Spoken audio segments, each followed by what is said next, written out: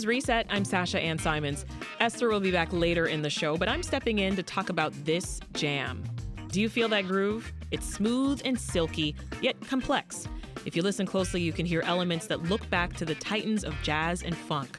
I'm talking about musicians like Curtis Mayfield, Miles Davis, or Parliament. We're listening to Mean Green, a track off jazz fusion ensemble Snarky Puppy's latest record, Empire Central. The group has earned endless praise for their music, even winning their 5th Grammy this year. Way back in the early 2000s, Snarky Puppy was just a dream of founder Michael League. These days, tour life keeps the group grounded in reality. Snarky Puppy is playing the Riviera Theater in Uptown tomorrow night, and musician Michael League joins us now to chat about their latest collection of songs. Welcome to Reset, Michael. Thank you so much. Thanks for having me. I want to start with the origin story. How did Snarky Puppy come to be?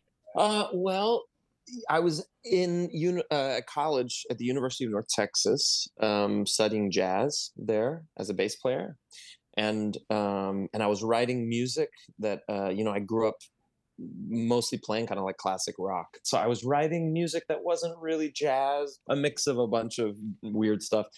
And so I got a group of my friends together, 9 of my friends who were at school with me to come over to my house and play. And we kind of just it was really like a way to workshop music that I was writing. And then we got a gig in like the basement of a little pizza place. And then we just never stopped. And that was 20 years ago. And that's a pretty unique name you've got there, Snarky Puppy. Where did that come from? I don't have a lot of regrets in my life, but I think naming my band Snarky Puppy is probably one of the chief ones. Well, it stuck. I mean, you kept it. It stuck. Yeah. Well, I mean, that's the first rule, right? Is like just, wrong and strong, right? Just keep it going. I use that expression all the time. Yeah, totally. I mean,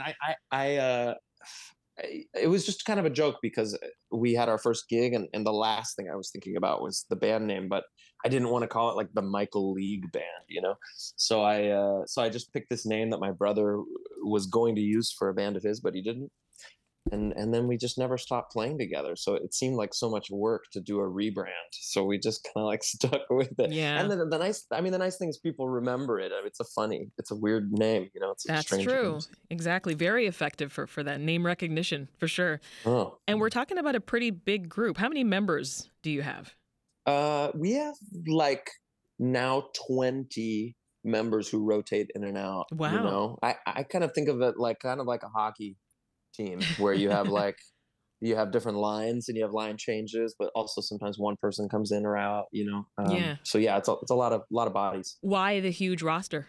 It started out of necessity because we were playing for years and years. We were playing gigs that really paid almost nothing.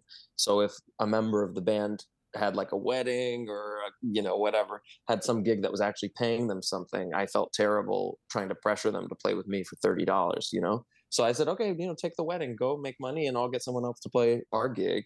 And if that someone else came in and sounded good, it felt like a waste, like a pity to just never call them back. So we kind of just like anyone who came in and played well, we just kind of kept them in the Rolodex, so to speak. And then actually what happened over time is that it became like a huge advantage for us because we could always say yes to gigs because we had 3 guitar players, 3 drummers. Somebody's going to be available, right? We could always say yes to gigs. And then also having all those different personalities coming in and out changes the music in a big way. I wondered if that would be difficult to coordinate, right? Making sure that everyone knows their parts or just gets to a tour destination on time. It is not the easiest thing, but I think the pros far outweigh the cons. Snarky Puppy songs, they're never the same from performance to performance. Talk about the evolution of your music. Yeah, it's interesting because the band, I would say, our mentality is like a pop band in terms of the way that we compose songs and the way that we work and the way that we think. Like we're very, very detail oriented. And we write songs that have a contour and tell a story. It's not like playing jazz standards where you like play the melody one time and then, people solo and then you play the melody and you're done, which is also a beautiful art form. And obviously we all are jazz musicians and love it. But what we're doing is kind of coming from more like a pop mindset. But then what's interesting is then we got on stage and the jazz mindset appears, which is that, okay, we have this song that's been constructed like a pop song, but like, what can we do tonight that makes it different from every other time we've ever played it? Mm-hmm. And because everybody is a jazz musician, there's like a lot of room for us to move within the composition, like while never abandoning, let's say, the emotional essence of the song. So for me, it's like a really fun balance of like having kind of these anchors built into the music, and this ability to really just play the song straight up and still accomplish what we need to accomplish, but then also having the desire to really stretch the song to its boundaries. That's the most fun part of playing every night. Well, let's listen to another track off your latest album. This one's called East Bay.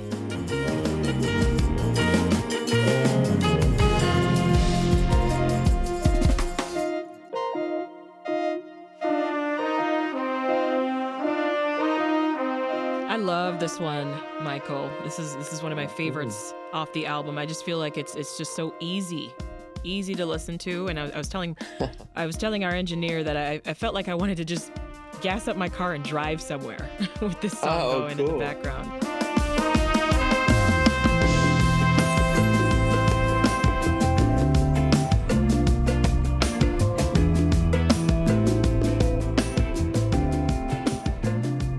From a technical point of view, where did this song come from? It's got this unique rhythm. How'd you do it? Yeah, so this song's composed by Chris Bullock, who plays saxophone and bass clarinet in Snarky Puppy. And it's funny you say that it feels easy, because actually this is by far the hardest song on the record. And it was the one that took us the longest to really get together. The last part of the song is very easy to play and has a good vibe, like you said, like very drivable driving music, you know? Yeah. But the first part is very complicated. It's in a very strange time signature, and the rhythms like all interlock in strange ways. I think, Chris, when he composes, he's a really big hip hop fan. And I think when he composes, he almost like, he composes in the way that kind of like Jay Dilla, produced. I can't stand to see you cry, no, baby, now. Kind of takes bits and pieces of things and puts them together in a way that's very atypical for a jazz musician.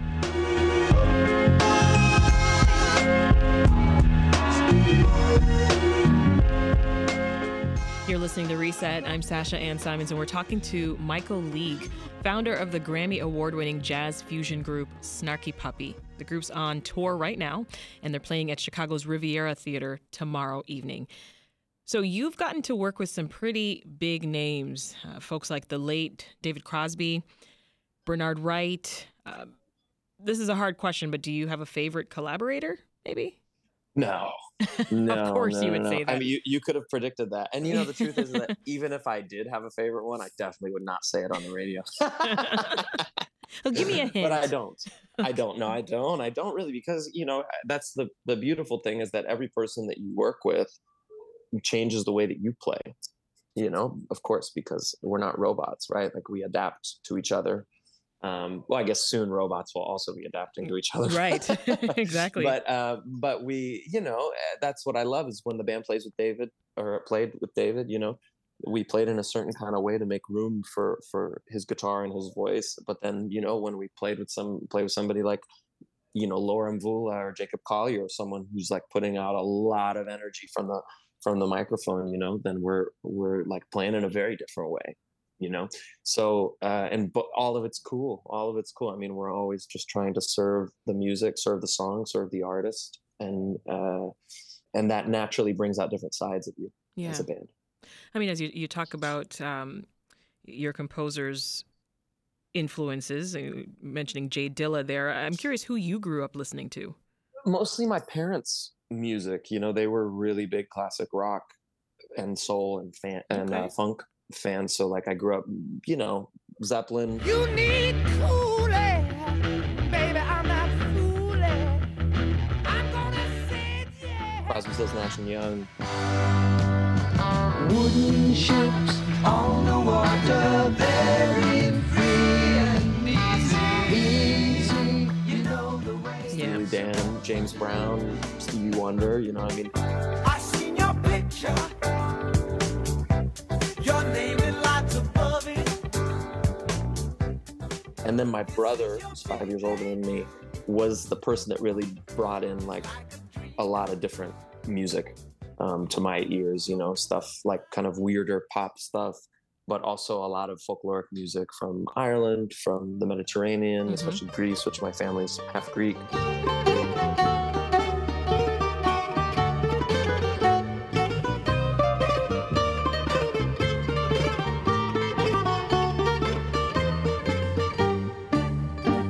So, from Latin America, my brother was really my pusher, my music pusher, man, so that got a lot of different sounds in my ears at a young age.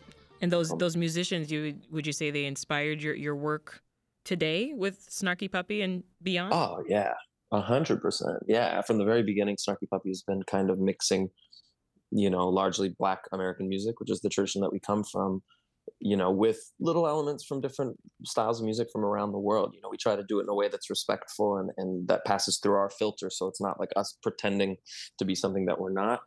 But in the end, you can always just take like a concept. I mean, our nation is built on that, so that's what we've been trying to do inside of our band, is create our own vocabulary and our own language based on different traditions from around the world. Let's talk about Ground Up, your record label. The initial idea, it was born out of frustration with the industry norms, right? So what's it grown into today? It's the exact same thing that it was in the beginning. It's just less of a mess. Because when I started it, I was the only person who worked there, So that worked there like it was an office. It wasn't an office. It was just me, and it was a humble beginnings. Oh my God. Well, messy beginnings. But it was a sub label on Rope It Up Records, which was an independent label. It started as an attempt to put Snarky Puppy's audience in front of all of these incredible artists that we loved and respected that were having a hard time kind of galvanizing support. Yeah. As we experienced for a decade. And this is kind of right when Snarky Puppy was starting to kind of get some momentum. And I felt like, well, it just feels weird for us to kind of like say, okay, thanks. Now we're graduating to this new level and leave all of our friends behind. So, we wanted to take our fans and put our friends' music in front of them. That's how Ground Up Music started. And that's still what Ground Up Music is doing. Every once in a while we'll get a big name on the label, but really both the record label and the festival have the stated mission of being discovery points for listeners to introduce curious listeners to music that they didn't know that they would love. You're also a big advocate for fairness when talking about like the overlooked financial side of the music industry. Did you want to set Ground Up apart that way? Yeah, completely. The deal that we offer artists is favorable, compared to most labels. Yeah. The amount of personal attention we give to the artists is very different from most labels. And also, we insist on not having any creative input whatsoever in any of the records that we release, because we don't sign artists to like 3 record deals, 2 record deals. Like, we treat every record differently. So it's very important to me, first off, that the artist makes the record they want to make. And then if we want to release that, then we should. If we don't want to release that, then we shouldn't. It's that simple. But trying to get an artist to change what they're doing so that it fits what the label wants, to me, is not, it's not cool. In 2017, you hosted the first Gumfest, or Ground Up Music Festival, in Miami. Recently, some smaller musicians have taken to social media saying they lost money, or that they barely broke zero playing festivals like South by Southwest. On the website for Gumfest, it says, quote, artist-centric and attendee-focused. Is that the same idea here that you were discussing? Yeah, sure. I think that the whole idea of Ground Up Music Festival is that it's small. We don't allow more than 2,000 people in per day. There are 2 stages, but you never have music occurring on both stages at the same time. So if you come to Ground Up Music Festival and you love every artist and you want to see every minute of every show, you can physically do that, which I would also recommend personally, because I love all the artists. It's just like the label. Every once in a while, we'll have a big name. But if we do have a big name at the festival, we actually ask them to do something very different. So we had Michael McDonald, the legendary Michael McDonald, come, but we had him do like a completely acoustic set where, I was playing double bass, Jameson Ross was playing drum set, Chris Potter was playing saxophone, Michael was playing acoustic piano, and we had Becca Stevens, Michelle Willis, and Mike Mazmaher singing background vocals. So like 95% of the artists that are playing the festival Yeah. are people who probably you haven't heard of, Yeah. or maybe you've heard of a few of them, but the one thing they have in common is that they're amazing and that they play live. Well, you just amazing had things, your 2023 Gum Fest in February. How did it go? It was incredible. It was my favorite one this year. We had, I'm sorry, not my favorite one this year because it's the only one this year. I thought you did that on purpose. No. I wish I was that intelligent. No, it was my favorite one so far. I think just because now the festival's kind of found its footing, and we've been in the same place for 6 years. We know how it goes. The audience feels like family now because most of the people whose faces you see are people who've been coming since the first or second year. That's the nice thing about it just being small. I don't want it to grow. I never want it to grow. I want it to stay the exact same size, and I just want the quality of the experience to go up. Beyond Snarky Puppy, you have got a lot going on. Your most recent release was a collaboration with Bill Lawrence, another member of Snarky Puppy and Ground Up artist. I want us to listen to Saint Esteve.